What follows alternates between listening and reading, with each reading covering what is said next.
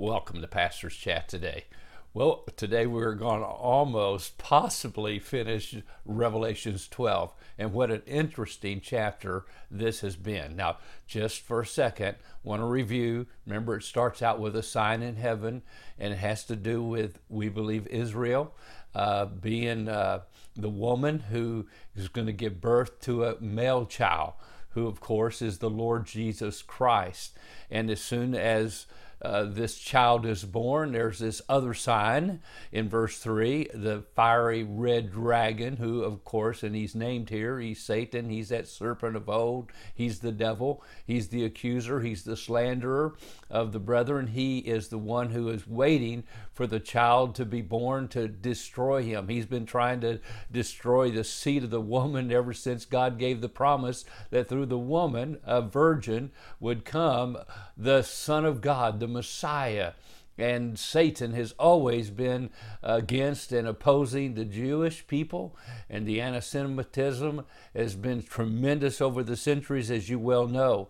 And then war breaks out in heaven. We believe this is the middle of the tribulation. The accuser of the brethren, that's what he's called here, is accusing the brethren that are getting the judgment seat rewards. And then he's cast out of heaven because there's war in heaven. And Michael cast him out. This is his final being cast out of heaven. He has no more access to heaven after this. And it says then, there's a loud voice in heaven in verse 10.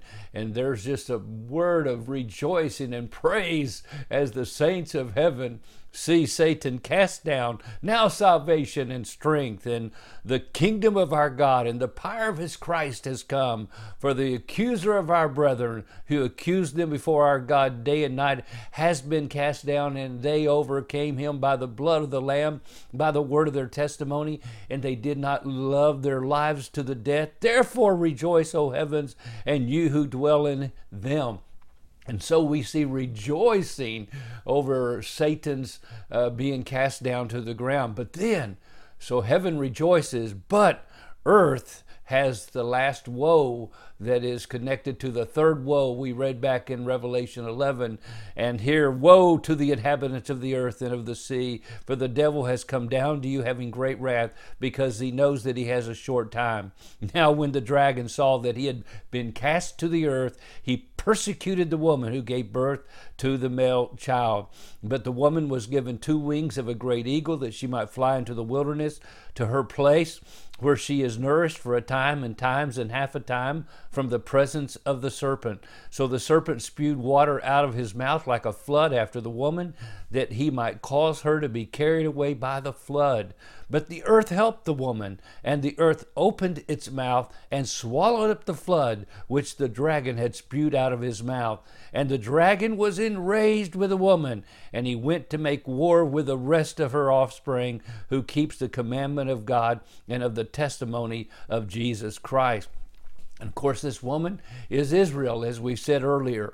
And so at this point in the middle of the tribulation, according to Daniel chapter 9, the Antichrist, the beast, the devil, that serpent, he breaks his peace treaty with Israel. And when he breaks the peace treaty with Israel, he decides to destroy them. He is so enraged, he has but a short time, and so he takes his wrath out on Israel. And of course, they flee to a desert place where they are protected by God miraculously for times and half a time, which is exactly 3.5 years, as we had read earlier about the last 3.5 years of the tribulation. And so here they flee. Now, many of us, like myself, have been to a place called Petra, and over in Jordan, on the other side of the Dead Sea from Israel, and we believe this is possibly the place they might flee to. Dr. Harold Wilmington, a dear friend of ours that we went to Israel with several times, he actually would take Bibles and put them in the caves there, because he knows at the end of the tribulation